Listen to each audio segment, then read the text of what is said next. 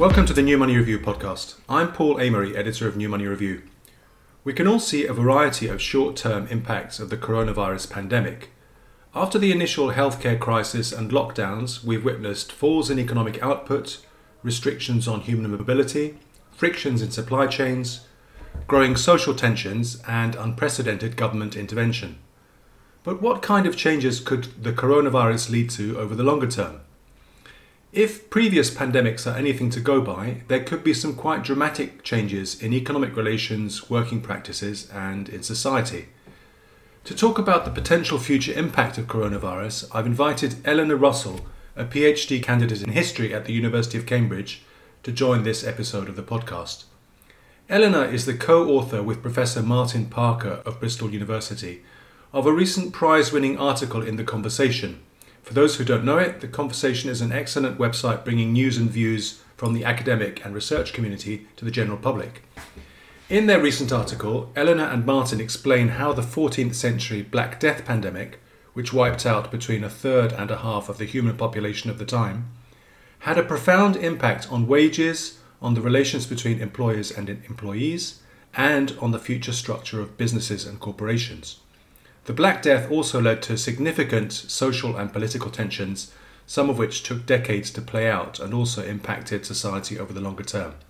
So let's listen to some of Eleanor's ideas on what may lie ahead. Eleanor, thank you very much for joining the New Money Review podcast. Could you start by telling listeners a bit more about yourself and what you're working on? So I'm a final year PhD student. I work on large companies and how they respond to major changes. So my thesis focused primarily upon the impact of globalization, primarily how European companies responded to involvement with Asia via the Cape Route and with the Americas, but I also look at the impact of other changes, including pandemic. Thank you for explaining that. In the last week, you published what I found a very interesting article in The Conversation on the impact of COVID-19, putting it into perspective and bringing some historical parallels from previous pandemics. Could we start by putting the coronavirus pandemic in the context of previous episodes in human history in terms of scale, the number of people affected? How can we measure it in absolute terms? I think the two primary differences between this pandemic and previous pandemics is that on the one hand, there's a much lower death rate than there have been in previous pandemics, and that's largely to do with advances in science, both in terms of medicine and in our knowledge of how diseases are spread. So we have a much better response. The other difference is that it's all happening much more quickly because of how globalized the world is. Previously, it could take years for a disease to spread even within Europe, whereas now, of course, it traveled from China to Europe within a few months. And there hasn't really been the opportunity for countries to learn from other places to see how they've responded to the situation because of how quickly things have developed. Okay, so I mean, there's two very interesting differences there: the speed of spread of coronavirus compared to previous pandemics, and the differences in the ultimate effect on the population. But perhaps we could go back to the period you've studied in the Middle Ages, the impact of the Black Death, and talk about some of the social and economic impacts of that pandemic. What were the primary economic impacts of the Black Death? The short-term impact was that people were unable to work, that crops couldn't be gathered because suddenly there was no one to gather them, that there was complete chaos in the system of imports and exports because there were quarantines imposed, because ships were not sailing, because people were fearful of infections. So that the short-term impact was just that trade shut down, not entirely, but was really severely affected. And then the longer term impacts are quite different. Would you like me to go into those now? Well, let's talk. Yeah, let's talk about this. Let's expand a bit on those short term impacts. So some of those things sound quite familiar to a modern era. I imagine some of the disruptions of supply chains. What did the Black Death do to the relationships between, putting it in modern terms, employers and employees? Well, the first thing to understand is that this is a time in which wage labour is only really starting to emerge. A lot of people are serfs or in some sort of contracted labour with a landlord, in which they are exchanging work for the lord for the right to live there and for the right to have some other privileges such as gathering fallen timber. So with the introduction of the Black Death, that really starts to change because this system relied upon a very high number of people, so a large labour supply. When that falls, peasants are able to negotiate for better prospects, either by demanding that they are paid more or that their rights are extended, or by threatening to leave and go elsewhere. So the relationship between employer and employee, as we would put it, really starts to shift. The power balance starts to move in favour of the employee, whereas previously it had been heavily in favour of the employer.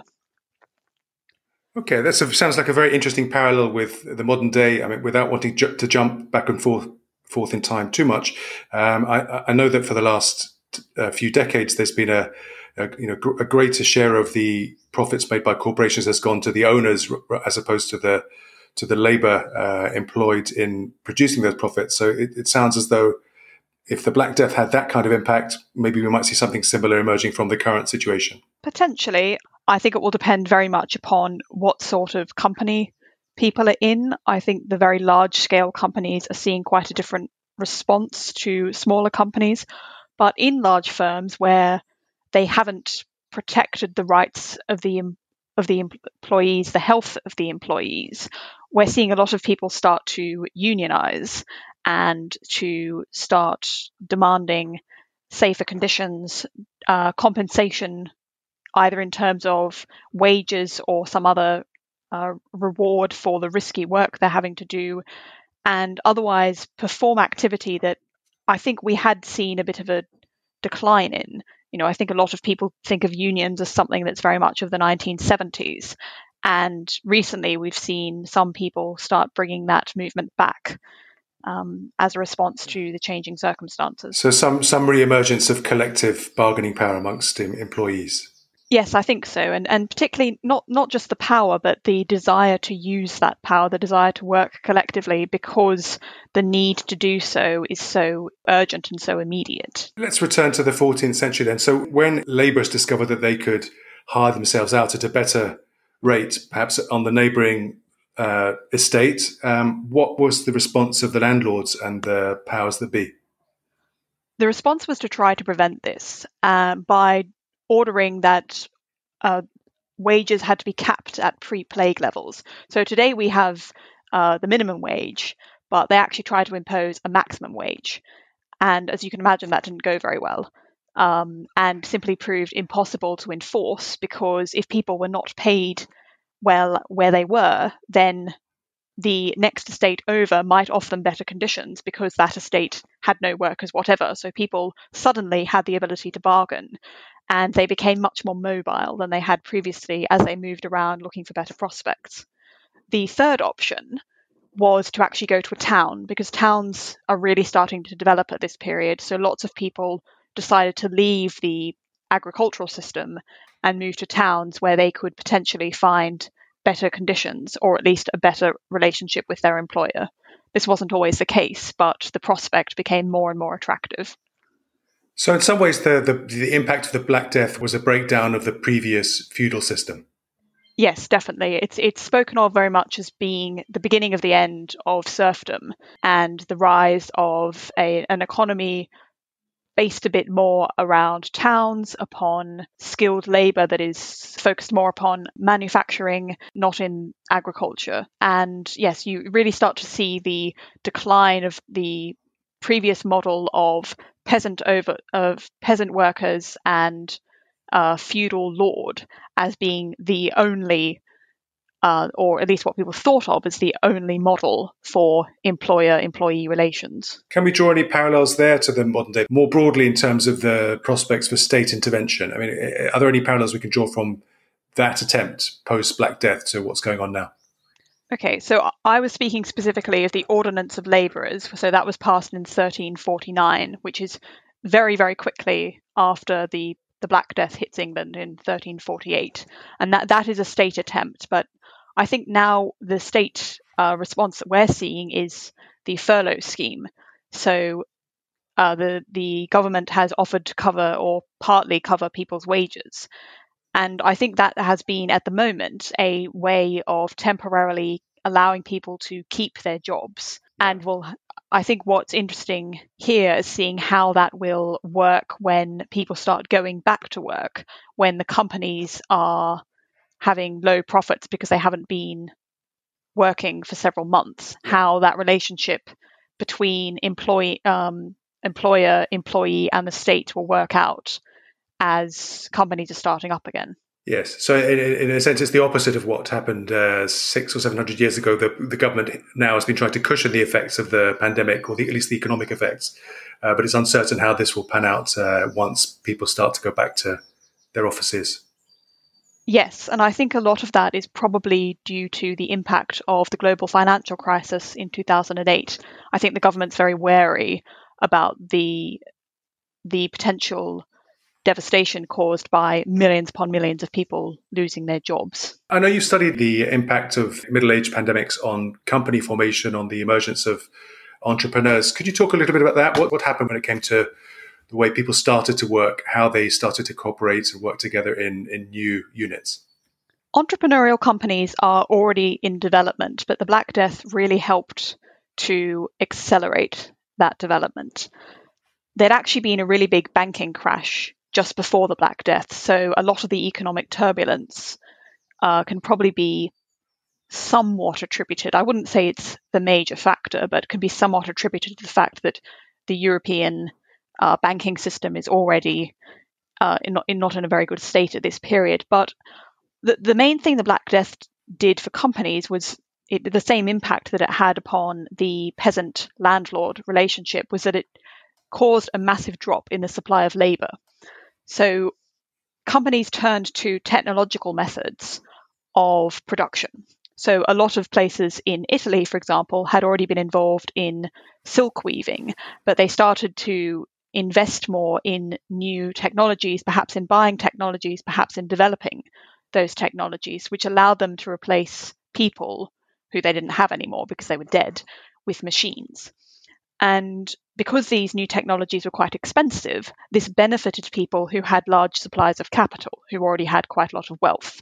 And it encouraged them to concentrate their wealth into the hands of a small number of people and to keep it in the hands of a small number of people.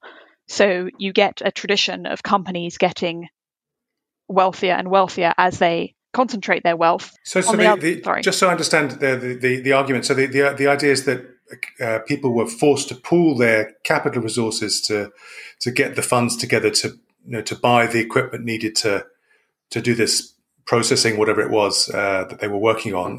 That they couldn't do that individually, but by pooling resources and setting up company structures, they were able to do this. Yes and no. I think my argument more is that this use of resources really benefits those companies who were already wealthy and starts to differentiate between companies who have large supplies of capital, which may well be the result of several people joining together to pool that capital.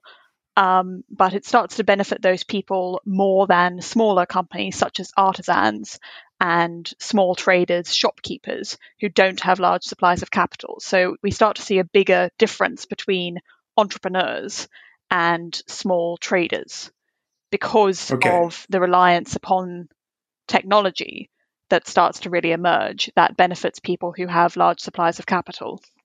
So that sounds pretty familiar to the modern day listener, I imagine. We can all see that since the coronavirus impacted the economy, the larger tech firms in particular have done very well, and they've seemed to have boosted their market share and their profits.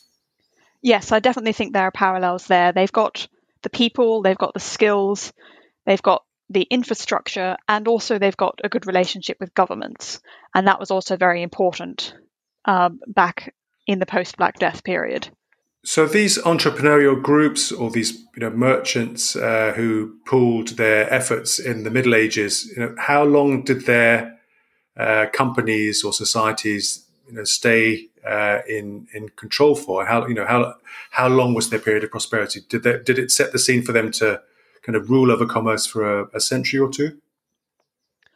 This is really when we start to see the companies who will be very, very powerful in the later 15th century and the 16th century start to emerge. They do evolve from an earlier form. These companies have existed before the Black Death. There were some companies that some historians have called super companies because they were very, very large. The companies after the Black Death tend to be a little bit smaller. This is partly, I think, as a response to the plague, but also because there had been problems with having their interests being pulled in too many directions and they want to be a bit more focused. But yes, these companies that emerge at this period are the dominant model all the way up until about the mid 16th century when we get the emergence of joint stock companies. So I mean, it sounds as though they had they emerged from the pandemic with a pretty strong competitive position. Yes, I think when we say emerged from the Black Death, a lot of these developments took place over several decades, and that's the difference between looking at what's happening now and looking at the Black Death. It's operating on a much longer time scale. But yes, they do emerge in a quite strong position. They have really bounced back by the very late 14th century or the beginning of the 15th century and gain even more influence, even more market share, and even more opportunities that start to more and more differ them from smaller companies. And these merchant groups, were they often allied with a financial interest? Were they bankers themselves, or were they allied with a group of bankers? How did they work in practice? There was a very heavy overlap between merchants and bankers, particularly in Italy, which at this point is the most commercialized area of Europe. Florence was the center of banking, and most of the big Florentine banks also would have been merchants. And one of the ways in which they're so successful, particularly in responding to the Black Death, is that they've got a very diverse portfolio of activities, both financial and commercial. Other companies would have good relationships with banks because they were so financially important, and then they'd be able to capitalize upon new developments because they had access to not only their own money, but they were also able to borrow from companies, from banks, I should say. How did public opinion respond to the emergence of this merchant banker class? There was a lot of hostility towards the emergence of merchants and to bankers. More recently, historians have painted a more diverse response. Typically, I think historians argued that people were hostile to all merchants, but actually a closer look shows that people start to become more accepting of small traders, of people selling things in the market, of artisans, of local traders, but they start to become more and more hostile to the big traders. And there is a very long history to this because of medieval Christianity and its perception of trade and especially of banking. And charging interest, presumably.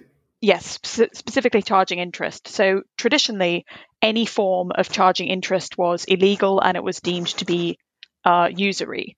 And in the early Middle Ages, it had been pretty much entirely the preserve of Jewish families who had gained, I think, more stigma as a result of lending money. And because lending money was something that Jews did, it in turn became more and more stigmatized. So there's this cycle of stigma towards Jewish people and stigma towards money lending. But as Europe starts to become more commercialized, more Christians become involved in money lending, and then we get the emergence of banks proper. So the attitude towards banking and commerce starts to shift slightly because more people are involved in it and because it starts to be done for businesses.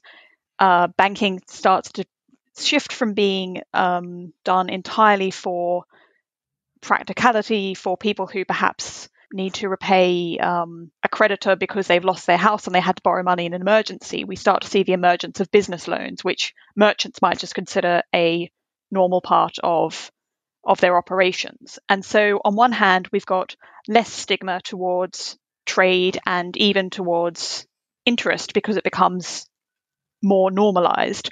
On the other hand, because those merchants and bankers are becoming more and more wealthy, there's hostility towards them because they're seen to have an unfair amount of power. It's a very interesting dynamic, isn't it? Because at the same time, you talk about perhaps the negative public opinion, but at the same time, the merchants and bankers were often the patrons of some of the explosion of art and creativity that happened around the same time. So I guess it's a fairly mixed picture when you look at it with the benefit of hindsight as a historian. Yes, very much so. And often that patronage of art and of other cultural developments was done to compensate for their negative image. It's unclear how much this was just a blatant PR move and how much this was a genuine response, maybe out of piety, maybe out of interest in culture. I think for a lot of people it was probably both. But yes, the cultural activity was very closely connected for many people towards closely connected to the stigma towards trade and banking. Yeah, your comments earlier about the Black Death and the breakdown in the feudal system leading to helping to fuel the growth of towns and cities struck me. I mean, because now in response to coronavirus and the growth of online commercial activity, people are suggesting that the opposite trend might happen, that people might start to leave big conglomerations and head off to more remote places to breathe the fresh air and to work remotely. Any thoughts on those trends? Can we draw any historical parallels there? I think the post-Black Death period, the late 14th century, is such a different time because of how long it takes to communicate and because of how long it takes to travel. So I think that's the really big difference here. It simply wouldn't have been possible back then to operate at a huge distance from everything, because you really would just be completely out of the loop. There were certainly cases where people fled to the countryside during epidemics. So the most famous example would be during the Black Death, when Boccaccio sets his Decameron, so his series of stories all based around people who leave Florence and go to a countryside villa to stay there while the plague rages.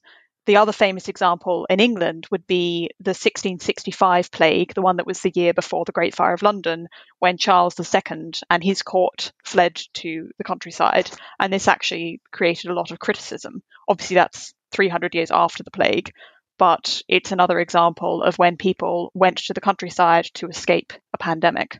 Could you talk more broadly about protest movements, countercultural movements? Because from what you've talked about earlier, I get the impression that we're seeing, if the historical parallels are correct, we're seeing increased power of some of the largest corporations in response to what's been going on, and at the same time we have a lot of grassroots movements in the form of pro-ecology protests that have been going on for the last few years, the Green Movement, the Occupy movement, Extinction Rebellion. Now we've seen some new forms of more youthful protest in response to what's been going on recently. Can you draw any parallels there? The most famous response to the Black Death takes place in 1381, and that's the Peasants' Revolt in England, which is obviously several decades after the Black Death, but is very much a response to it, and particularly a reaction to the government's attempt to firstly cap wages at a pre-plague level, and secondly to instigate heavy taxes to compensate for the short-term economic damage of the plague, and also to pay for continued warfare. And the breaking point is the poll tax of 1380, which is a tax that isn't means tested. So in other words, it's applied equally to all people.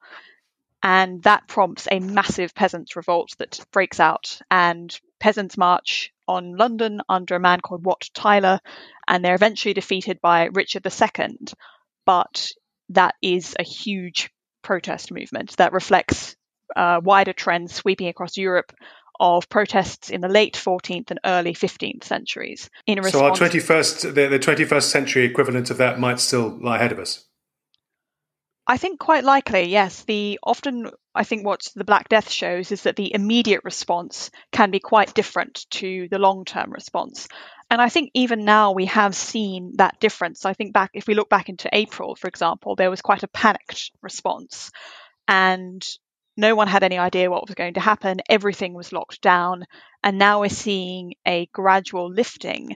And I think now we start to see people saying, well, where are we going to go after the pandemic? Or where are we going to go while coronavirus is still around, while it's still potentially a problem, but there are other problems too that are resulting from government measures or resulting from the actions of big companies.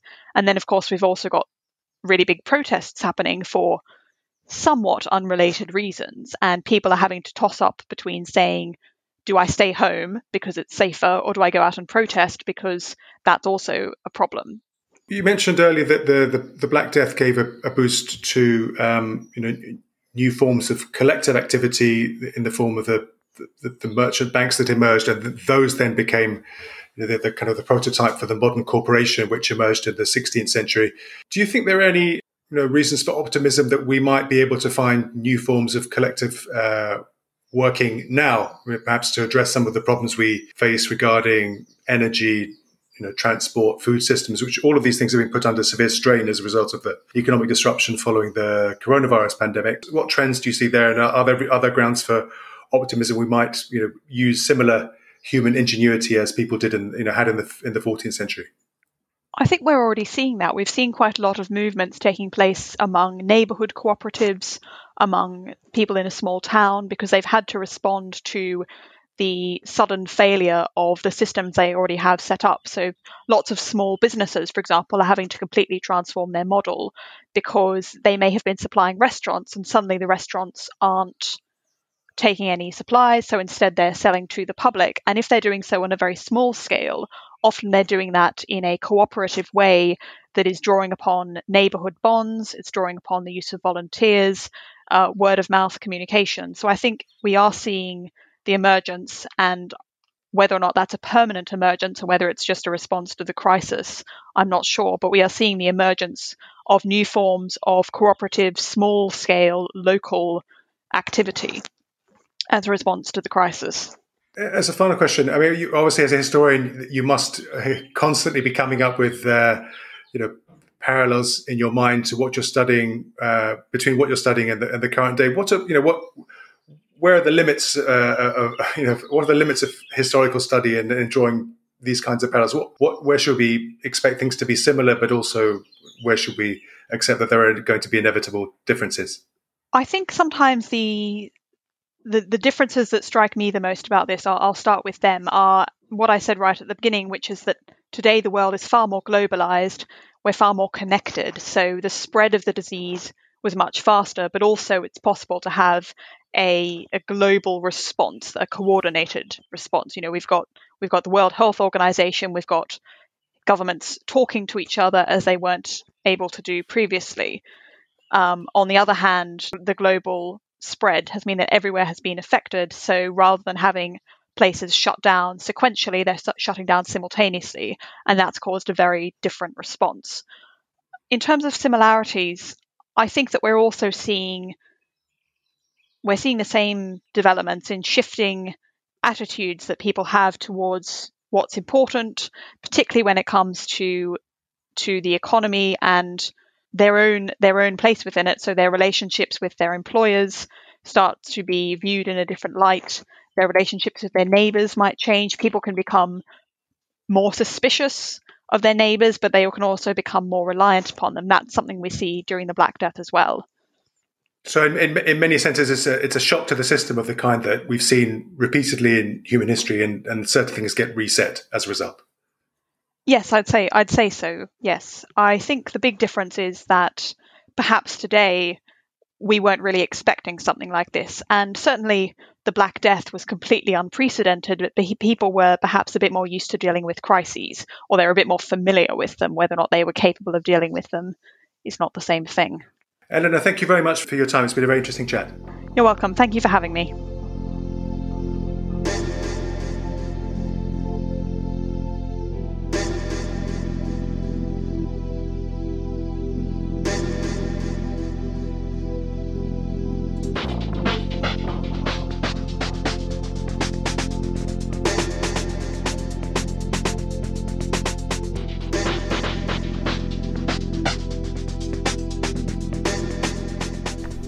Thank you for listening to this new Money Review podcast, The Future of Money in 30 Minutes. Money is changing fast. It's moving more quickly and cheaply. It's becoming more intelligent and more transparent. At the same time, it's becoming more complex and, for many of us, more annoying. If you'd like to support New Money Review, you can do so in two ways. On the right-hand side of our homepage, newmoneyreview.com, you can find a link to our Patreon account, patreon.com/New Money Review. There you can make a regular payment to support us. Or if you'd like to make a donation in cryptocurrency, you can find our Bitcoin and Ethereum addresses also on the right-hand side of our homepage. Thank you.